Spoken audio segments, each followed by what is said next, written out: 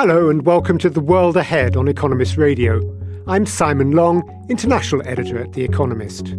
Today we'll be asking forward-looking questions inspired by The World in 2019, The Economist's annual publication that considers the year ahead. Thinking about possible futures can help us understand the present and the various paths along which events might unfold in future. And in particular, we'll be discussing the rise of the heterosexual civil partnership. In France, the number of civil partnerships is now very, very close to the number of marriages. What will the future look like for CCTV surveillance? These companies, if they want, and if they have access to this kind of data, will be able to place you in any particular spot. And the growing business opportunities in North America in cannabis. It won't be until 2019 that lots of people will have full access to cannabis. But first, in 2019, more heterosexual couples will dress up in fairly nice clothes, travel to reasonably attractive venues, and make binding, but not terribly solemn, promises to each other. Then, instead of going on honeymoon, they'll return to work.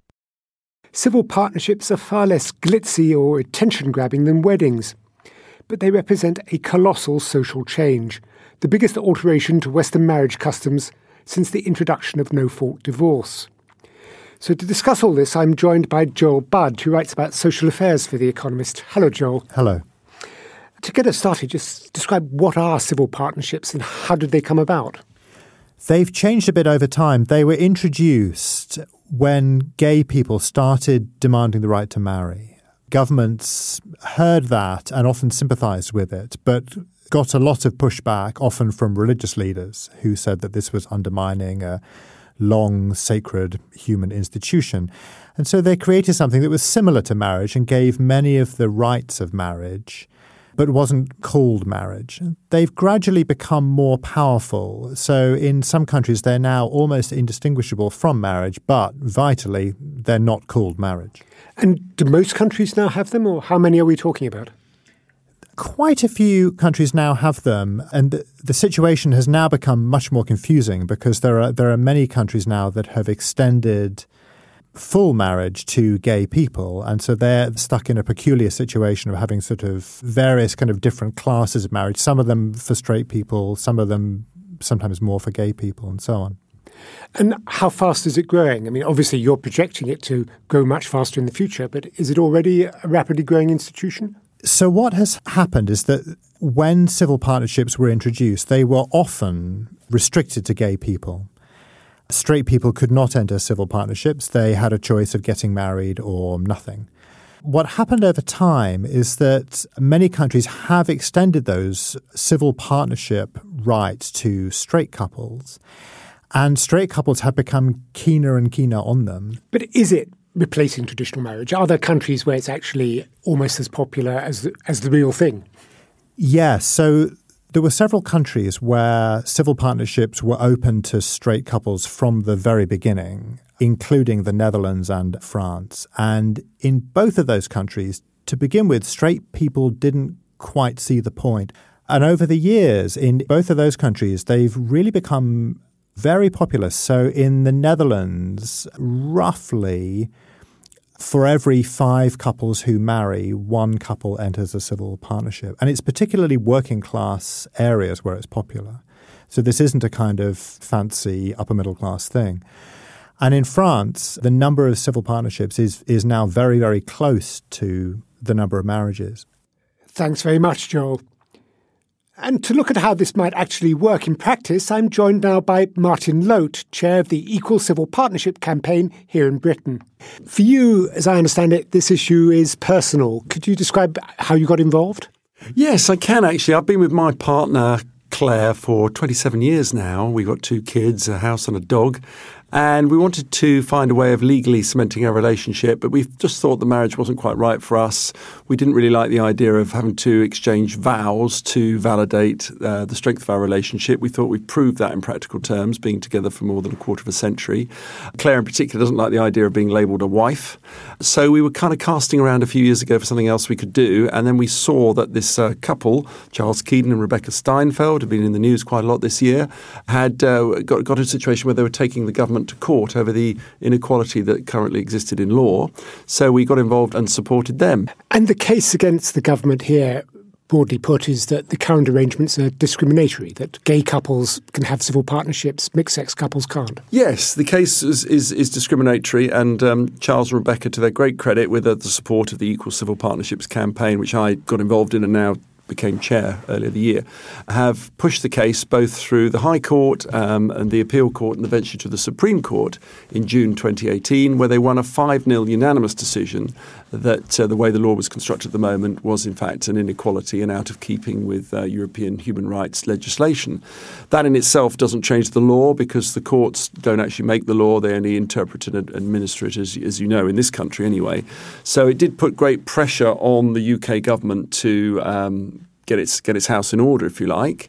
And so myself and my partner, many other partners, we have 170,000 supporters on change.org, a very active Facebook group and website. Charles and Rebecca, of course, we all kind of bandied together and said, we've got to get this changed. And we won the Supreme Court ruling. And then the government fell into line a bit later this year. That's a lot of people clearly behind you. Are they all doing it for the same reason? You say your objection was to making vows in front of the state. Others might be making vows in front of God, I suppose.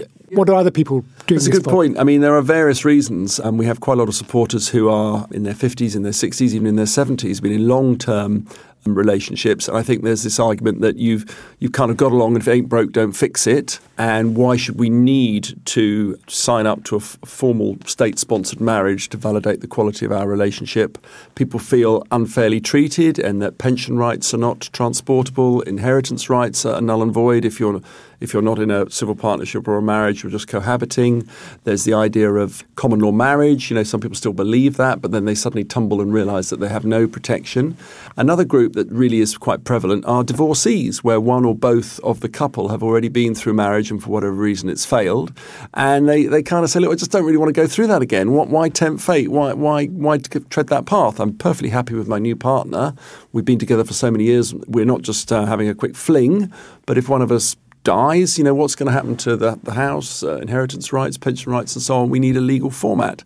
And from what you're saying, this being a podcast that's looking ahead, 2019 could be your year, the end of your campaign. Well, hopefully, yeah, we might be able to literally wind down the Equal Civil Partnerships campaign group in 2019. What happened in October was that Theresa May, no less, came out with a nice announcement during the Conservative Party conference saying that the government would change the law. But what the government didn't do in that statement was actually give us a date. And so where we might get the date is with Tim Lawton MP and his private members bill, which he got through the House of Commons.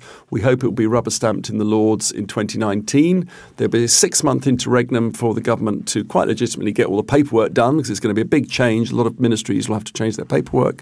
So we hope by autumn 2019, myself, Claire and others will be able to have a legal civil partnership in this country. Congratulations in advance, Martin. Martin Lote, Chair of the Equal Civil Partnerships Campaign. Thank you for joining us. Thank you very much.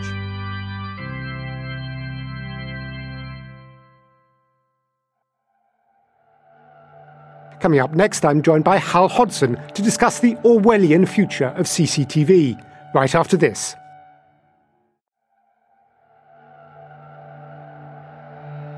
A ubiquitous feature of modern life is closed-circuit television. Public squares, street corners and transport are all adorned with ever-watching cameras in the name of tackling crime. Up until recently, the gargantuan volume of footage, most of it grainy and uneventful, went largely unwatched. But could this be about to change? Advances in machine learning are making face recognition much easier, and high-quality cameras are becoming much cheaper. So the ability to track us all automatically could soon be there. To discuss all of this, I'm joined by Hal Hodson, the Economist technology correspondent. Hello, Hal. Hi, Simon.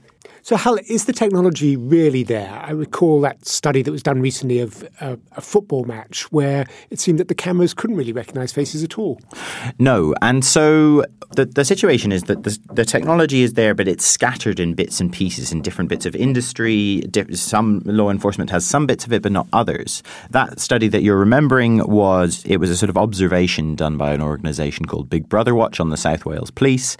And what they were doing was sitting inside this big police van with a big camera sticking out of the top, and seeing how often the face recognition software that the police were running was actually apprehending someone that it was looking for. And they were looking for people with criminal records, that they didn't know where they were and they wanted to make sure that they weren't going into the game.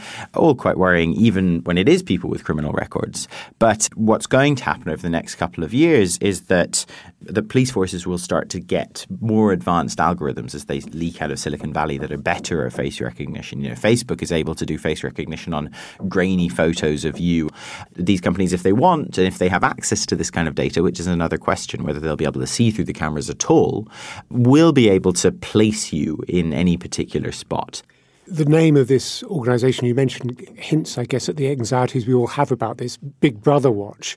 How justified do you think those concerns are? Are we all going to be watched everywhere with people able to track us just automatically?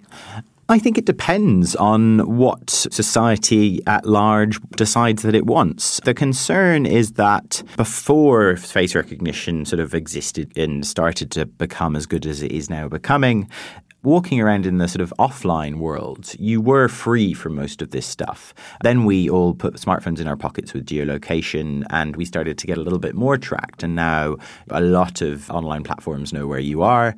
And good face recognition is kind of, in many ways, the last straw of this, because it means that these companies, if they want, and if they have access to this kind of data, which is another question, whether they'll be able to see through the cameras at all, will be able to place you in any particular spot. And while the location that comes out of your phone is quite broad, it just says, you're sort of roughly in this area, this would allow people to follow you through whatever shopping centre or know exactly where you are within a public space. On the positive side, I suppose there are benefits. I mean, I already log on to my laptop using a facial recognition thing. That will become more common as well, presumably. That'll become more common, that kind of easing your way through authentication procedures.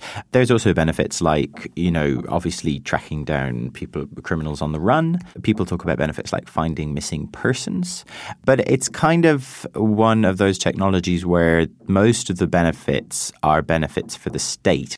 Take that example you use of finding missing persons. That's an intriguing one, isn't it? Is the suggestion really that somehow all the CCTV footage in the country could somehow be amalgamated and a machine learning could pick out a face from it and you'd know where they were? So that's the ultimate sort of dystopian, if you like, vision. The current state of affairs, of course, is that CCTV systems are not connected.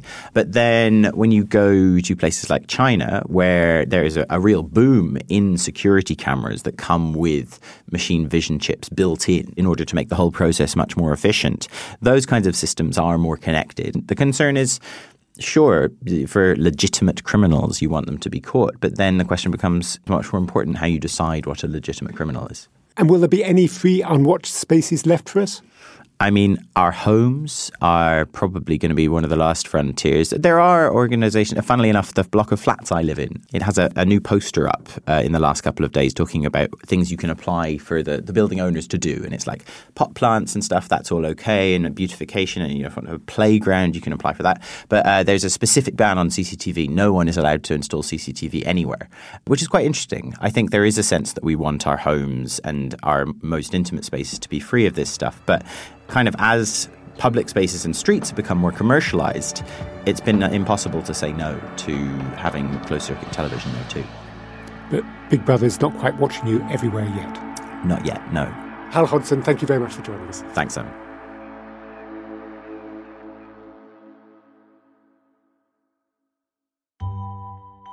And finally, we travel to North America, where more than 75 million adults can now legally buy cannabis.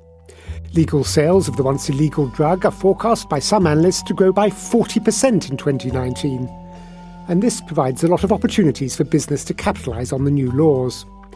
To discuss all this, I'm joined by Natasha Loder, The Economist's health policy editor. Hello, Natasha. Hello, Simon.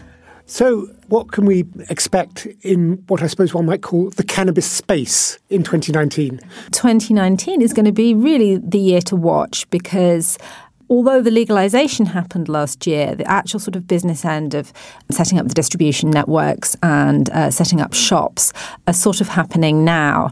And it won't be until 2019 that lots of people will have full access to cannabis, legal cannabis, that is. Presumably this is going to put pressure on governments outside places where it's already legal to follow suit, or at the very least to downgrade cannabis as an illegal drug. What often happens is that, people who were opposed were very, very opposed to the legalisation of cannabis. They've seen that, the sky didn't fall in when medical cannabis was legalised. Quite the contrary, it had a lot of benefits. In fact, states that have legalised medicinal use of cannabis have got lower rates of opioid deaths, for example, because people are using them for chronic pain. And so, yes, there's a lot of pressure to, first of all, to allow medical use from any kind of legalisation, because there are real medical benefits. And then kind of beyond that, there is also often a pressure for sort of full adult use. But usually it comes from the sort of medical use first. And how are people going to be consuming cannabis? Because presumably we'll see innovation there. Will people still be rolling their own cannabis cigarettes? Will they be buying industrial packs of cannabis joints? Will they be drinking cannabis beer, sucking cannabis peppermints? This is the most fascinating aspect of this story to me, is just the sort of array of products that are coming out. And of course, people are going to be smoking joints in the same way that they used to.